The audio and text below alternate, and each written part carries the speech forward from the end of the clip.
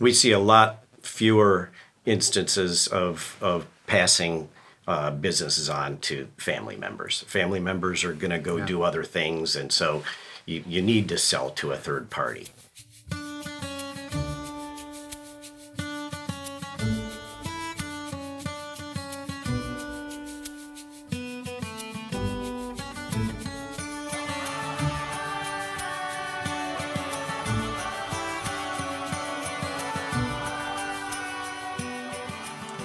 Welcome to the MBBI Trends in M&A podcast. I'm Greg Lafin with Wipfli Corporate Finance Advisors, your host for today's broadcast. Today's guests are Paul Ouweneel, Managing Director, Wipfli Corporate Finance Advisors, and Mike Pechette, Managing Principal, Falcon Advisors. Mike is also a current MBBI board member. Thank you, Mike. Both Wipfli and Falcon are current MBBI dealmaker sponsors. So thank you both. Let's start with Mike. Why don't you introduce yourself and your firm? Thank you. We're a small firm here in Chicago, just two guys with 20 to 30 years of experience in the M&A market. We get our deals through referral, so we're generalists. We go where the referrals take us. We've done a lot of deals in the manufacturing sector, distribution, and some service types of companies. I think we would maybe distinguish ourselves because we each have operating experience. We've been on the other side of the table, or the same side of the table as our clients are. So I think we have a good understanding of the challenges that our clients have, and I think it helps us tell the story a little bit better than the average. Our deal size is in the smaller end of the middle market, EBITDAs of $1 to $5 million. Terrific. And we all know your partner, Mr. Whipple. Whipple, Yep. former past president of MBBI. So we're very pleased to have you guys here today. Thank you. For our podcast. Paul, why don't you talk a little bit about yourself and Wipfli? Yeah, thank you, Greg. Mike, it's great to be here with you as well. Wipfli Corporate Finance Advisors is the FINRA licensed investment banking arm of the national CPA and consulting firm Wipfli LLP. Greg, we have 6 offices located between Chicago, Minneapolis, St. Louis, Milwaukee, and Madison, Wisconsin. The vast majority of our engagements are sell-side M&A representation. In terms of who we serve, we really focus on, middle market and sometimes end up in the lower end of the middle market. Our transaction values, as a way of how we think about it, are anywhere between $20 and $200 million typically. From an industry perspective, we've historically served manufacturing, distribution, and B2B or business service companies. That definition as our parent firm grows, continues to grow with it. But just from a historical perspective, that's who we've historically served. Terrific. And Paul, thank you very much. We know you guys, both of you, have been very, very busy. I know 2021 has been an outstanding year for many investment bankers and our private equity friends. As investment bankers, though, why don't you give us a few of your general market observations over the last 6 months and what you're seeing as we really enter into the still uncertain environment of 2022? And we'll start with you, Paul. Thanks, Greg. I think a couple of themes that have played out over the last 6 months, last year, continue to today. First, it's what I've been calling for some time, for a year or so. I think we're in the third inning of the secular baby boom retirement trend. So if you take a look at the baby boom ages, the youngest end of that is, depending on how you define it, is right around 55 plus or minus a few years. So if you think of that runway, there, a lot of baby boomers and their companies have either retired, transacted, transitioned, but we're nowhere near the middle of that secular trend. In fact, like I said, third inning. So I think we've seen that in a lot of our transactions as the genesis for why folks are transacting. Maybe there's not a next generation. Maybe just the money that they'd end up leaving on the table in an internal transfer, just compared to what an M&A market sale might generate. It's really all a function, though, of that secular baby boom trend. The other thing that I'm seeing is, I'll call it scarcity value, and this is a trend I don't think is going away anytime soon. There are far more buyers out there right now than there are sellers, and then you look at the institutional private equities, strategics, high net worths. When you have more buyers than you have sellers, it's a good place to be in if you're a seller. Correct. Now, you have me a little concerned because I'm on the last age rung of the Generation X before the baby boomers. But Mike, how about your perspectives? What are you seeing? What have you and Tom seen in the market over the last 6 months or so? Reiterate what Paul said, and I guess I would maybe add to the issue on the baby boom. It seemed like for a long time the boomers weren't really taking advantage of selling, and I think part of that was the economic downturn of 2008, and they were rebuilding the value in their businesses, so they were not really ready to sell. I think those people are now kind of getting into the market. I think the pandemic slowed that down a little bit, but now they're rushing into the market, and I think some of that might be exhaustion of, hey, I've been through a couple of tough cycles. 2008 was very tough. Yeah. Definitely 2020 through current has been difficult as well. And there has been that fear with a lot of the baby boomers that if I retire, I'm kind of becoming irrelevant. So, you are seeing people working longer, and you are also seeing family businesses really don't have a family behind them to succeed them properly. We see a lot fewer instances of passing businesses on to family members. Family members are going to go do other things, and so you need to sell to a third party. And and to your point about the supply and demand, and that's been going for many years with the private equity groups raising tremendous amounts of money. The strategics' balance sheets are generally in great shape. Yeah. So that should continue, very much into 2022. So very strong market. And on top of that, I would say the lending environment remains very strong. Even if we have some interest rate increases, historically, the interest rates are going to be very low, compared to 20, 30 years ago. So that should continue to absolutely support deal flow. You go back early 2020 when COVID hit, with the lending environment, we'd had a very positive tailwind from the banks lending into deals. COVID hit, and for a few months, I know we at Wipfli had a couple of deals that actually got paused because the banks literally mid-deal reassessed. And once everyone, business sellers, buyers, banks, figured out that the government, the Fed, was going to come in and backstop through liquidity, and that this wasn't going to be a repeat of 2008, those deals came back online and closed, and we are there today. It's not without other macro risks that are kind of swirling at the time. But you're right that the lending environment is very supportive of M&A. So we're still in a period of uncertainty a little bit. There's no shortage of different uncertainties. It used to be just COVID-19. Now it's supply chain, employee retention, inflation, interest rates, oil, Russia. What are you guys seeing as you're reviewing opportunities in terms of the quality of prospects coming to you in terms of, hey, I want to sell, Mike. What is my business worth? Is this something that you want to represent? Or, hey, Paul, we're looking for these opportunities from the PEs and the strategics. Do you have any? Tell me a little bit about the quality.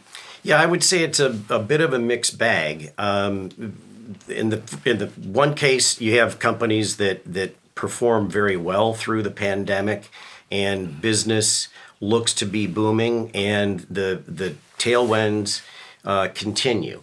So those companies are going to be able to command good multiples. They'll be able to tell a good growth story and that sort of thing.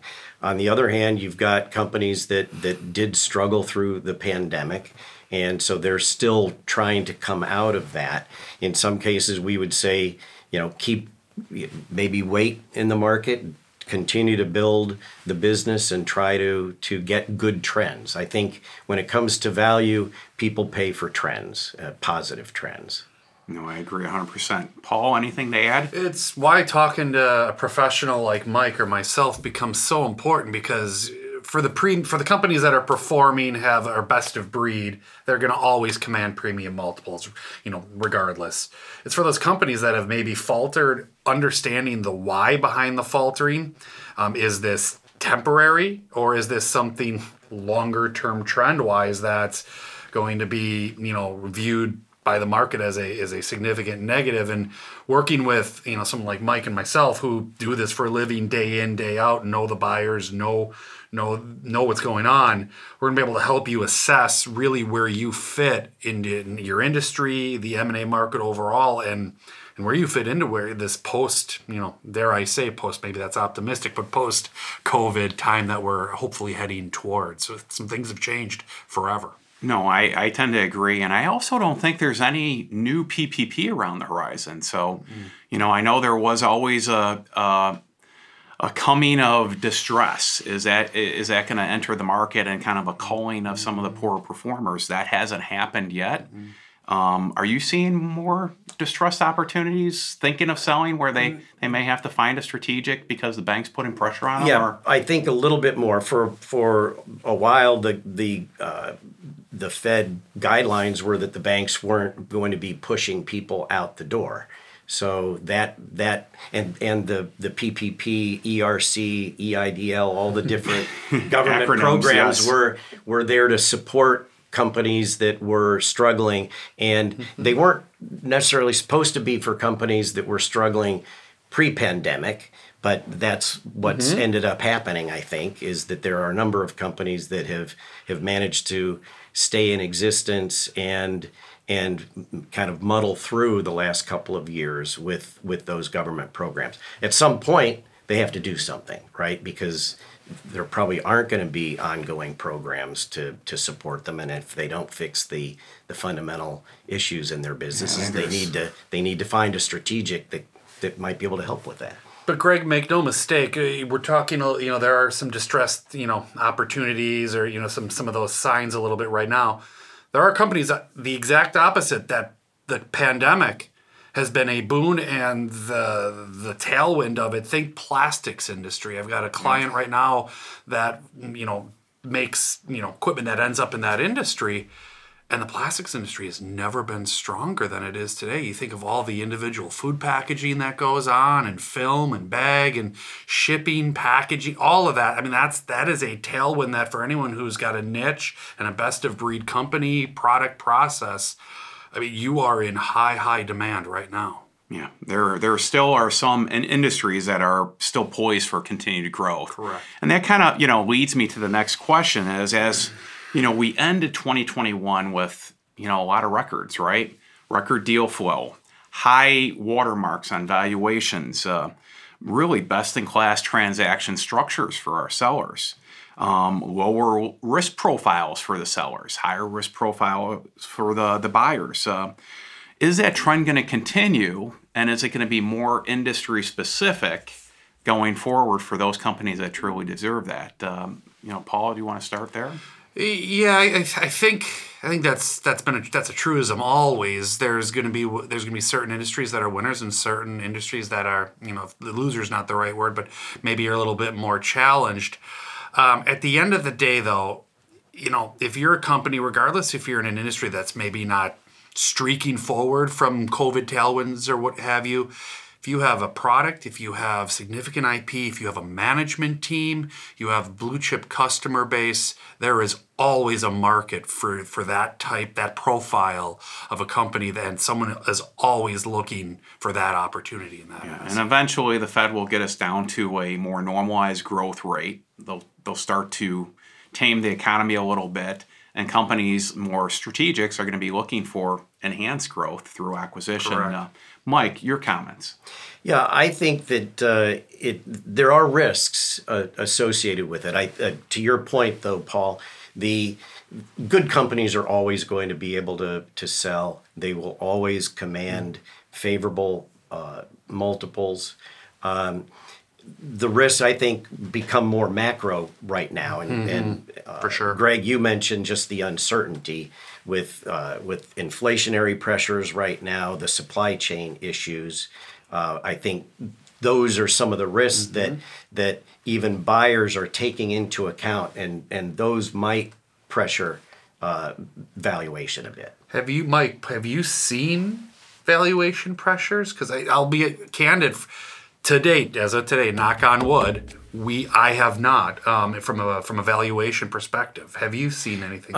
Not really. I pointed that out as a risk. Yeah. Maybe. I think Correct. the other thing I would point out is that maybe the market that we're in is a little bit different. You're at the higher end of the middle market. We're at the lower end. The frothiness that's in the market is not As frothy doesn't as get you go down down the to food. that. Yeah, Exactly. right. They've So- been more consistent. They're steady Eddie. Right. This is where the values are. They may be still, on the higher side in terms of structures and such, but really not in terms of multiples in that regard. How are you guys managing processes in terms of, look, we do have a lot of uncertainty out there. We are at higher valuations and better structures. How are we managing, the more enhanced due diligence and the transaction timeline for the clients? What are you seeing? I mean, are the timelines, they're trying to condense, but they're trying to do a lot more? From the strata that we serve, it's about prep, having your due diligence materials, your data room ready to go, so that after you've gone through the marketing phase and now you're in with just a limited number of folks who are coming through for management presentations and opening of the data room, everything is there. It's not, okay, here's just a few things and we'll do the rest later. It's, here is everything before we launch. That data room's ready to go. And it's also, making sure that the team you're working with has frankly the bandwidth to push that hard. And that's your investment bankers, your accountants, your lawyers, because any one of those chinks in the chain, if you will, or can slow a process down. And you've got to be able to move as quick as buyers can move. In private equity can move very quick. 45 days have done deals that quickly. 60 maybe is a norm, but you've got to be able to move. Yeah, and the skilled buyers, they're accustomed to a more condensed time frame. But Mike, sometimes the unskilled buyer, the older executive like myself, I'm falling in that category. If I want to buy my, longer term future or whatnot, how do you manage them where they want to continue a longer due diligence? Well, that is a big challenge. And the last deal we closed from start to finish was 9 months. And it was, it was very tough to keep the pressure on. And that was really the legal documentation in that case. And I think that was somewhat unique. But I think in general, at that low end of the market, we're seeing extended time periods to get deals closed.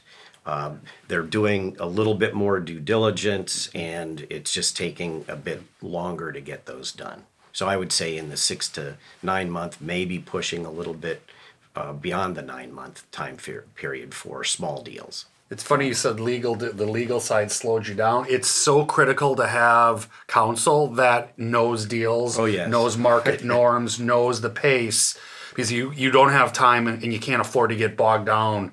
Just having that process drag out. Time kills deals, as you know. Well, and you got to know what fights are worth fighting. Correct. So you have to kind of pick and choose. As we're running out of time, I want to kind of, just kind of hear from your perspective any other hot topics or points of consideration that we should be looking forward to or being aware of in this environment, specifically as it relates to the M&A work that you guys do. Well, I would reiterate what Paul just said, and that is what we try to tell our clients is make sure you have a very strong deal team. You might have a lawyer who's been your personal lawyer for many years. You need to get a good transaction lawyer. Yep. You need to, if it's helping with due diligence, get a firm, an accounting firm that can help with the due diligence, pull that information together, and it'll just make the transaction go much better, and it will increase value. And it takes a little pressure off you as an investment banker that you know that you can rely on those professionals. Anything to add, Paul? Credibility, all those aspects, those different parties to the deal team you just discussed. And, part of that was just to call it acumen as part of it. It gives you credibility with a buyer when you come to the table with a deal lawyer, deal accountants, deal advisors that know what they're doing. You're less likely to have a buyer drag things out, play games when they know they're dealing with a symmetrically sophisticated seller on the other side. So. Correct. And no one likes surprises, and everybody likes consistency and follow through. Thank you, Paul. Thank you, Mike. Very insightful discussion. Thank you, MBBI, the Enclave Learning and Earning Center, and Studio 75, and Andrew for hosting us today. This is Greg Lafin with Wipfli Corporate Finance Advisors signing off for MBBI. Thank you and enjoy the day.